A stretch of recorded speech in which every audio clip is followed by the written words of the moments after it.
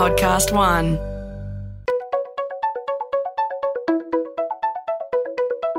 Hi, this is Paul McIntyre. Welcome to the MI3 Audio Edition.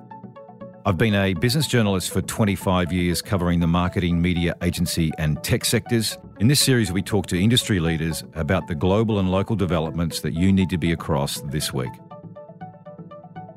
Welcome this week to our MI3 Audio Edition. Fascinating character about to have a conversation with. He's been, arrived in Australia 20 years ago, I believe. Danny Bass, welcome. Former CEO of IPG, former Chief Investment Officer at WPP, a News Corp, News Interactive executive for a decade in Australia, has a lot of travels around the industry, and he's been out for close enough to 6 months, I think. Is that right, Danny? Yeah, good morning, Paul. 6 months. 6 months. So we're going to hear Danny's reflections from the outside on the industry, and he's been on gardening leave. He's got a fantastic tomato patch, I understand, and the tomatoes are booming. But more importantly, we wouldn't talk about, from the outside, from the observations from the outside, the peculiarity of Australia or not. But Danny, 6 months, what have you been doing, and what do you make of what's happening in the industry at the moment? What have I been doing? So I've been doing what I said I wanted to, and the reason why I decided to take a break, which was just that.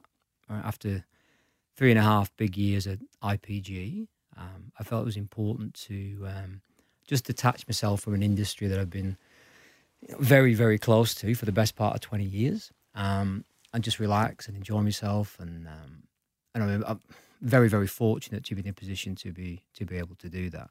So 6 months down the track, I think I can tick that box that I'm feeling refreshed and recharged.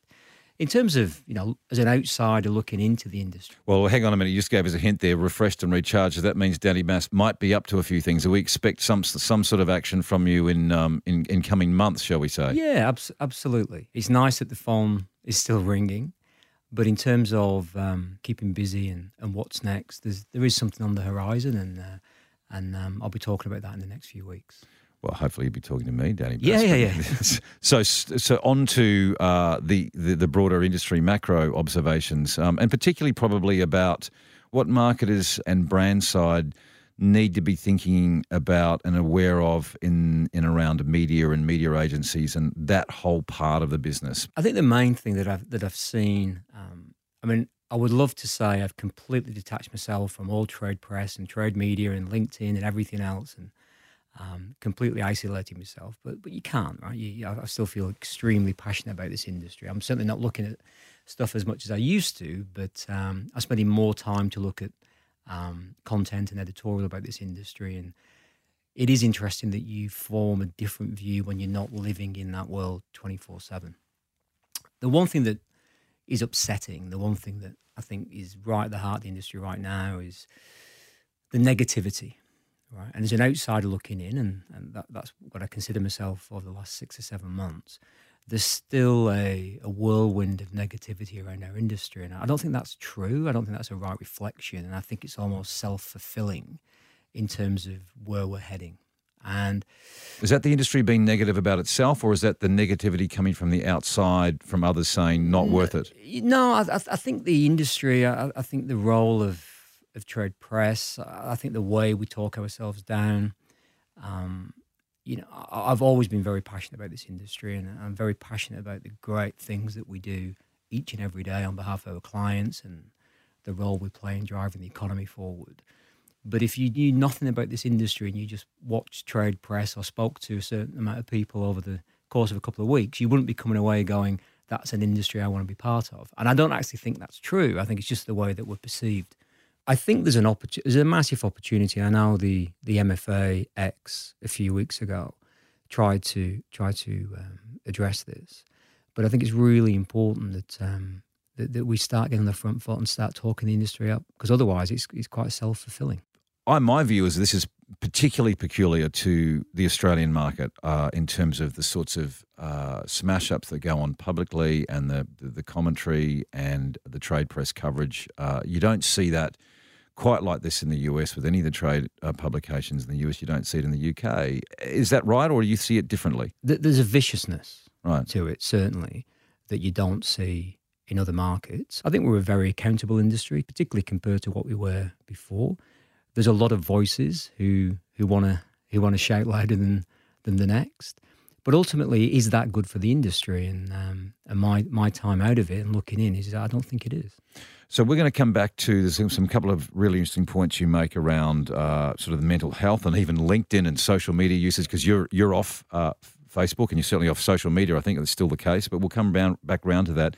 If we just loop back to the outside the negativity stuff, if you're sitting there and you had to sit in the seat of a CMO or a brand marketer, where would you start looking at media and the sector, the media and media agency sector at the moment? What would you be doing? Well, look, I've been very, very fortunate. My time at WPP, my time at IPG, I got to work and see some of the biggest brands in Australia, new brands as well as established brands. Well, let's be clear there. So at WPP, you probably had, was it $2 billion in investment money going through? 2.6 billion, and that IPG, I don't know, range was what? I mean, we were heading towards two. I mean, we won or retained $500 million last year. Right. I mean, after $1 billion, people probably stopped counting. Right? But big, strong local brands and global brands. And I don't envy the role of a CMO. Right now, it's a difficult role. I mean, what's the average tenure now? Is it 2 years? 2.2 or something, I think, yeah. In a lot of businesses, the role of CMO is becoming obsolete. We continued to look at how many CMOs that we had actually were on the board of a business, and I think we could name one, right? So CMOs are becoming more and more detached from the room where the big decisions are being made. CMOs are being asked to do more every year with less. So they are, they're in a difficult position. And also, most companies now look at quarterly results. So, like I said this to you before, this is a few years ago, but a marketer once said to me, Danny, I'm basically re-interviewed for my job every 3 months. Right. And I think the challenge with that, it leads to short-term behaviour. Because if you know you've had a bad quarter and you know you're going to be in that boardroom in the next 4, 5, 6 weeks or 6 months down the line, unless you're a very strong person who can really stand behind the vision, the goal of long-term brand building, you're probably going to default to, okay, well, what can we do to put some metrics on this? And when I'm in front of the board, numbers are looking good. Right. And that pressure that spills then onto partners and to, in your case, in two instances, with Group M and IPG, what happens in the downstream relationships and downstream partnerships? What impact does that have? And ultimately we'll get to sort of the pressure and the mental health and the stuff that's on people inside agencies or inside the sector. But what happens? Invariably, it's not good. It can lead to, well, let's just pitch, for no real reason other than, hey, I can save some money here. And I get that, right? If you're under pressure, you can put a pitch together that you can then go in front of the board and say, hey, look, we've just saved $1 million on cost. I don't agree with it, but I understand it.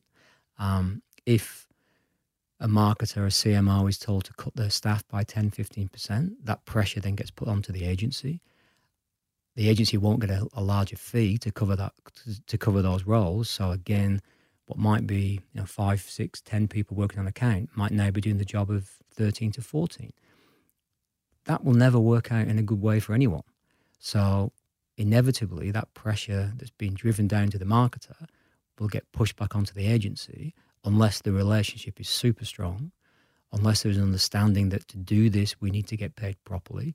But also from an agency perspective, being very transparent to the client, saying this is what you're paying for.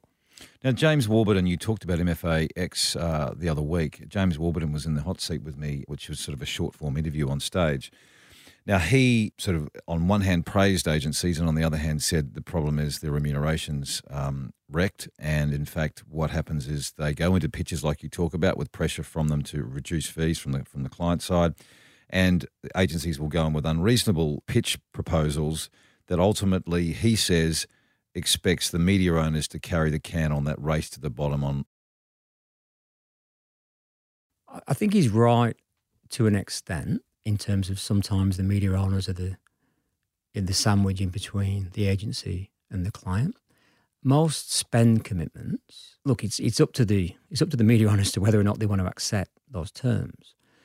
But more often than not, If you're pitching for a piece of business and they come and say, look, we want to know what you would get as these rates on Metro TV, regional TV, out of home, whatever it is, it's usually just better buying, right? Because the incumbent's been sat on it for 3 or 4 years. You look at it with different eyes, and a great investment person will see where the value is. So more often than not, it's about buying in other areas or buying different times or spots that get you to that point that you've committed to a client. Is there anything left? Is there any fat left on the media owner side? Because that has been a process that's been going on for a long time. At what point is there bone? It's probably not too far from today. The challenge is the infrastructure costs, and let's just use TV, right? Because it always sort of comes back to TV at some point. The cost of running a network has not got any cheaper than it was 10, 15, 20 years ago. It's probably gone up, right? If you look at 20 years ago, top 10 shows, rated shows outside of sport or news, there'd be a high portion of them that would be foreign import, right? Friends, Desperate Housewives, whatever it is. They don't rate anymore, right? Because people are streaming them and seeing them. So you've got to produce more local content. That's invariably more expensive than import. So your cost of getting that stuff to air is more expensive. The audience is decreasing, and that's not a criticism of TV. That just is the reality.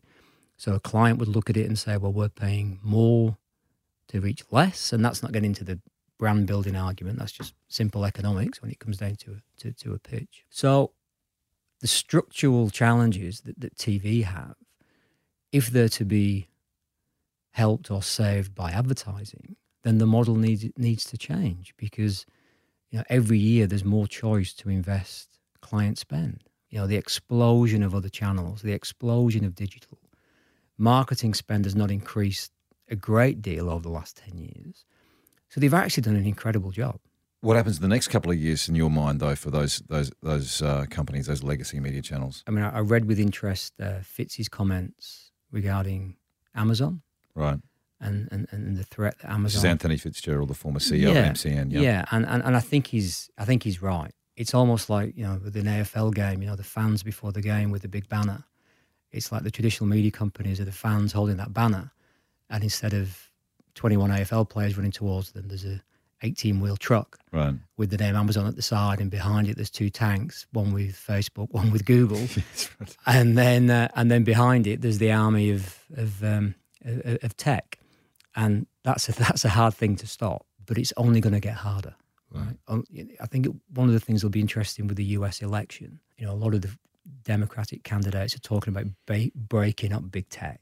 Right. The only thing that's going to slow them down is changing regulation. So if the big structural and pressures hit legacy media owners, it's also going to hit the media agency sector in some way too. There'll be impacts there because there's so much of the way the business is geared at the moment is actually with media. So what happens to that part of the sector? I think agencies are probably more protected in the short term as those tech companies are still spending.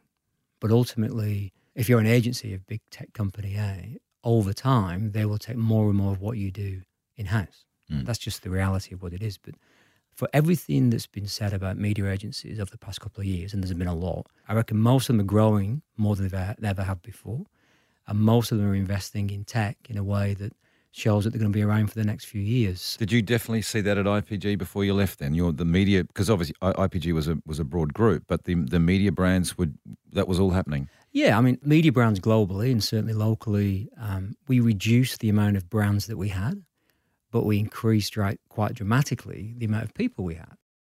You were also on the Media Federation board, in which you I think you're one of the lead protagonists for sort of shutting down all the awards programs that the media agencies are involved in and sort of reconfiguring it, taking a year off and reconfiguring for what we saw at MFAX a couple of weeks ago. Why did you do that? Why did you see that the industry needed to reset? And interestingly, on the day, there was a lot of talk around, a lot of discussion around the whole, this pressure that's on people, the churn rates, mental health. We'll get to that in a minute, but why did you shut down? There was an overkill in terms of the amount of awards. Right? And just from an IPG perspective, my view was we were investing so much time and energy and effort. Ad News Awards, Umbrella Awards, BNT Awards, FE Awards, whatever it may be. Right? And each one of those submissions takes a lot. You then had, some negative stories about who was winning and why were they winning. And then ultimately the MFA Awards that year, I thought didn't reflect what we should be as an industry, right? It was just another awards event.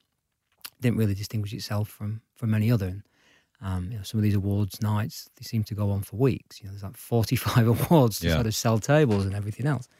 And don't get me wrong, awards are great, and they're probably not great for anyone else in the room if you don't win. But I've seen the impact it has on a team, right? And it's incredible when you see people who've worked so hard on a campaign, or you win Agency of the Year or Best Culture or whatever it is. You see it firsthand, and it means a lot. So I think for me, with the MFA Awards, they had to be our night of nights, right? They had to show what we as an industry stood for, and it had to involve clients. It had to involve deeper levels of more junior people in our industry.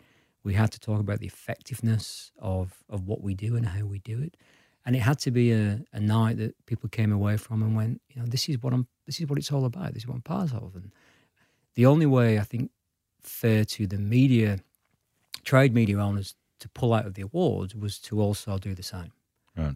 I think to actually to mean something, and this wasn't penalising any particular trade press. It was, let's just pause for a year, right, and then let's work out what it is, and then we're back on. But from what I saw, I wasn't at the MFA, but from what I saw online and what I heard, it was a fantastic day and a great night. So let's get to one of the main themes on that, which is there was a lot of discussion around mental health and pressure in the workplace, churn, young people.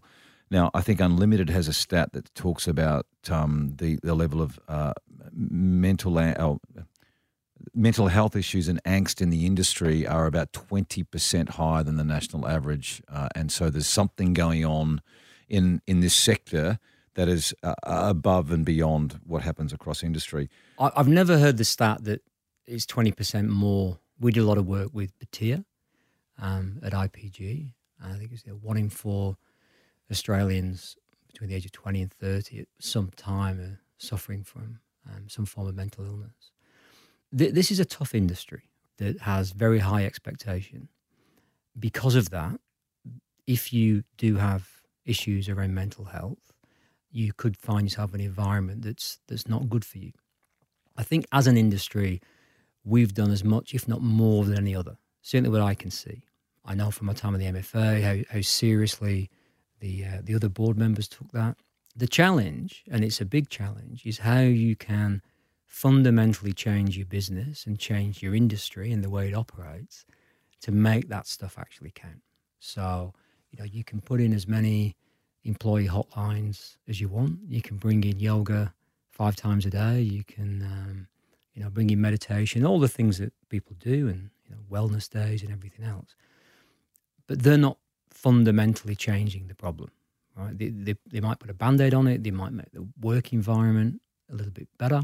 But if people are suffering from genuine mental health issues, and that's brought around by workload and pressure and environment, then there's only so much of that stuff, the yoga, the meditation, the employee helplines that can help. So what you need to do is fundamental change. And that's what comes back to things like pitching, comes back to winning business on good terms.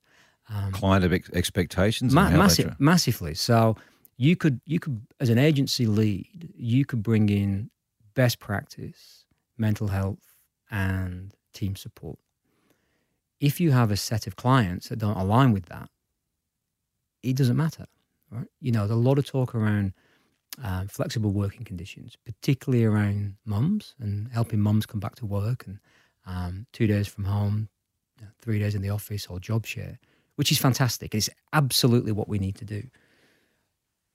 But it's interesting when it comes to the client, when you say, hey, look, so this is how we're going to manage your account. We've got this lady who's going to manage it from Monday to Wednesday, and then there's going to hand over to another primary carer Thursday to Friday. Not many clients will agree to that. So you've got to really explain to the client what you're trying to achieve. You've got to show the benefit that having 2 people working on your account, job share, you're actually going to get more from that. But flexible working or taking stress off people, if you're serious, means exactly that, right? If you're saying you down tools at 6 o'clock, and I don't want you to check your emails, or, like they've done in Germany and France, where I think sending emails is actually illegal now over the weekend. I didn't know that. Is that the case? Yeah, I think it's France. Right. Yeah. That would be France. France Yeah, would of course. do that. Yeah. But that's not necessarily a bad thing. Correct. Yeah. Yes, we've made enormous strides forward in addressing mental health. But the stats show that at any one time, if you've got a business of 500 to 600 people, just Australian stats, someone in your organisation is walking around with dark clouds over them and thinking bad things. The other real big to this is, as a CEO, you want to come out and talk about your business and what you're doing in terms of mental health and support. You've got to make sure that it's the managers on the floor who are getting that support in order to do that. And so it goes to a broader debate too, I think, Danny, around if you look at society and the level of teen depression, teen suicide, self-harm, all those sorts of things, and the FOMO bit, the stuff that sits around, that a lot gets pushed back onto social media and some of the impacts that it is having. Is there something about that in our industry as well? We over-index on social. We do a lot more stuff than sort of the average sector does because of the nature of the business. Is there a link there at all? It may not be causal, but is there correlations? Absolutely. As a leader of a business, you have to be aware that those issues that are being brought to the fore through social media will impact the workplace. Well, you're off social. You went off how long ago, and why? 4 or 5 years ago. And why? And are you kind of sort of twitching because of it? You do when you stop. But for me, it was, what was this thing adding to my life? And I sort of made a decision that actually it's probably changing my behaviours in ways that I didn't really like. With so much activity in the industry around influencers and social media, and didn't feel that sort of was detrimental in terms of your understanding of what was going on in the broader market? No, because you have people who do that. You have to have a good view on everything that's going on, right? But you don't need to be an expert on everything. I was part of the team that launched MySpace, so I know how quickly a social media platform can rise and how quickly it becomes uncool and disappears. MySpace in Australia or globally? Yeah, right. Yeah. That was back when Rupert Murdoch bought it. It was, yeah. And it was incredible for about 6 months. Personally, I think Instagram is still an incredible platform for brands. I really do. What's your media? What's Danny Bass's media consumption? What does it look like in a day, in a week? What are you doing? Well, I've got a couple of my news websites that are my go-tos from locally, the Oz and the Fin, bit of the SMH, BBC and the Guardian. So those are my 5 go-to for various reasons.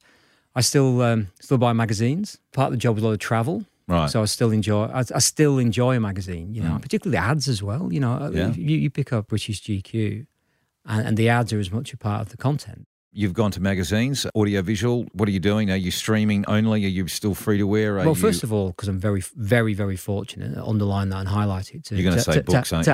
To have some time. You've got time to read long form content. Right. And there's an app, The Athletic. I don't know if you've seen The Athletic. Yeah, it's a sports startup, right? Just sport. Yep. I think it's $70 for the year, which is phenomenal if you enjoy sport. Right? Now, it's great as a consumer, but as an ad guy, I'm saying, well, where's the ads? And there isn't any, which is not great for us. But I hope that business model works. It seems to be working well in the US, and they're approaching 100 million users, and they've got heavy in the UK. So I think that's an interesting model. Streaming's still relatively cheap. But you look at the SBS on demand, right? The slate they have, the depth of quality content is absolutely amazing, right? Likewise, you look at 7 and 9 and what 10 have got for free. It's sort of cursed by choice, right? Are you floating across all of those then, or are you down to a suite? Well, there's just too many, right? You cannot. I think in a similar way, we're talking about the way we are being reprogrammed by social media.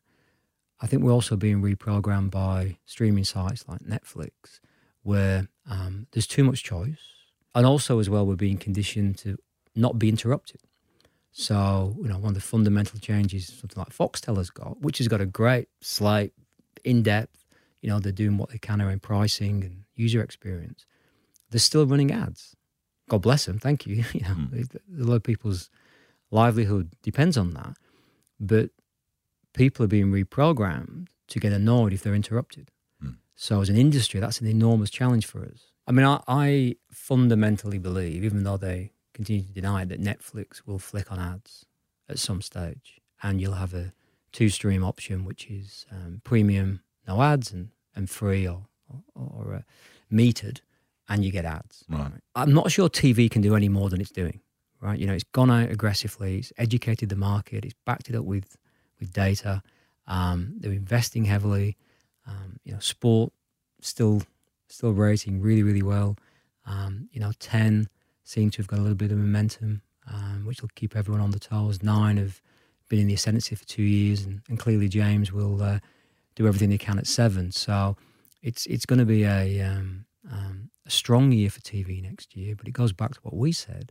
The actual costs of running these networks may not be able to be supported just through ads alone, because every year there are more people approaching clients and agencies to get a larger portion of that spend, and there's not enough to go around. That's fundamentally it. Final question, Danny, is around your take on the industry's emerging leaders. Now, we've talked about this before, where you're not convinced that the next level, the next gen, actually want to climb the ladder and want to be at the top because of what's required and where their priorities are. Explain a little bit of that, and what does that mean for the industry? First up, we've got incredible talent in all areas. Maybe a bit less so in investment, which saddens me greatly. The investment's not seen as the career within a media agency anymore. I think we've got to work on that. As opposed to what? So if it's not investment, where is the interest? So people are moving into data analytics, search, social, strategy, production. But I think still 60% of people who work in our industry are in an investment role. Right. But it's just not seen as a long-term career for these people anymore. Not for everyone, but it's certainly not the role it used to be. And it needs to be. I think as an industry, we've got to get really passionate about investment again. Also make investment sexy. The fundamental problem, people who you would looked at 5-10 years ago in similar roles go, right, he or she is a future MD, GM, CEO, are looking at people in those roles now and going, no, I don't want that role. Right? That's not what I aspire to be. We look at the churn rate, we look at the drop-off rate when people turn 30, and that's a real worry, because people are using the industry to experience more and get more credentials and help them set their own business up or move on to the US or London or more than not now China. But I just don't get the sense there's a generation of people looking at leadership roles as they are today, saying that's the gig I want, and that's a big problem. How much of that is to do with the structure and the way holding companies have operated? Because those headquarters in the US, France, the UK, they want their blood.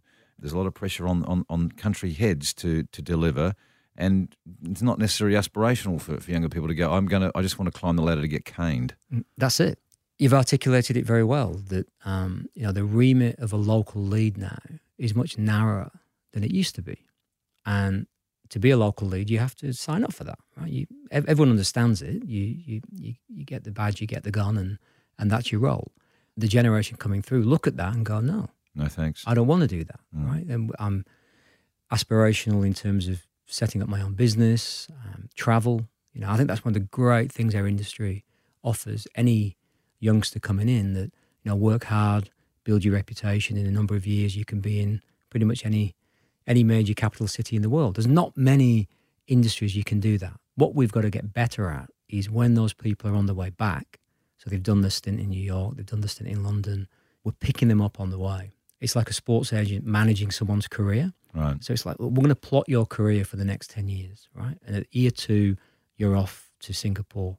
At year 4, you're in London, or, we're going to put you on this course, we're going to train you, we're going to give you expertise in all these areas. And we are developing that next generation of leaders, because the next generation need a very different skill set. You look at the change in the workplace, you look at the requirements, we spoke about mental health, but there's a lot more stuff that goes into running a business now. So you've got to be able to manage a regional exec, a global exec. You've got to manage a margin that you've been given. So that's a lot of stuff you would put into a future leader, right, and getting them to that position. And to be clear, we have got an incredible talent base. It's our job to make sure that they're given every chance to do that. And that they want to. And that they want to. Yeah. Great conversation, Danny Bass. Look, I look forward to looping back round, and it sounds like in a couple of weeks with your news, but all the best, and we will have you back on for some bigger industry conversations. Good to talk. Brilliant. Thanks, Paul. MI3 Audio Edition was presented by Paul McIntyre, that's moi, in collaboration with Podcast One Australia. Producer Nick Slater, music by Matt Dwyer. For more episodes, go to podcastone.com.au or search MI3 Audio Edition on Apple Podcasts and hit the subscribe button.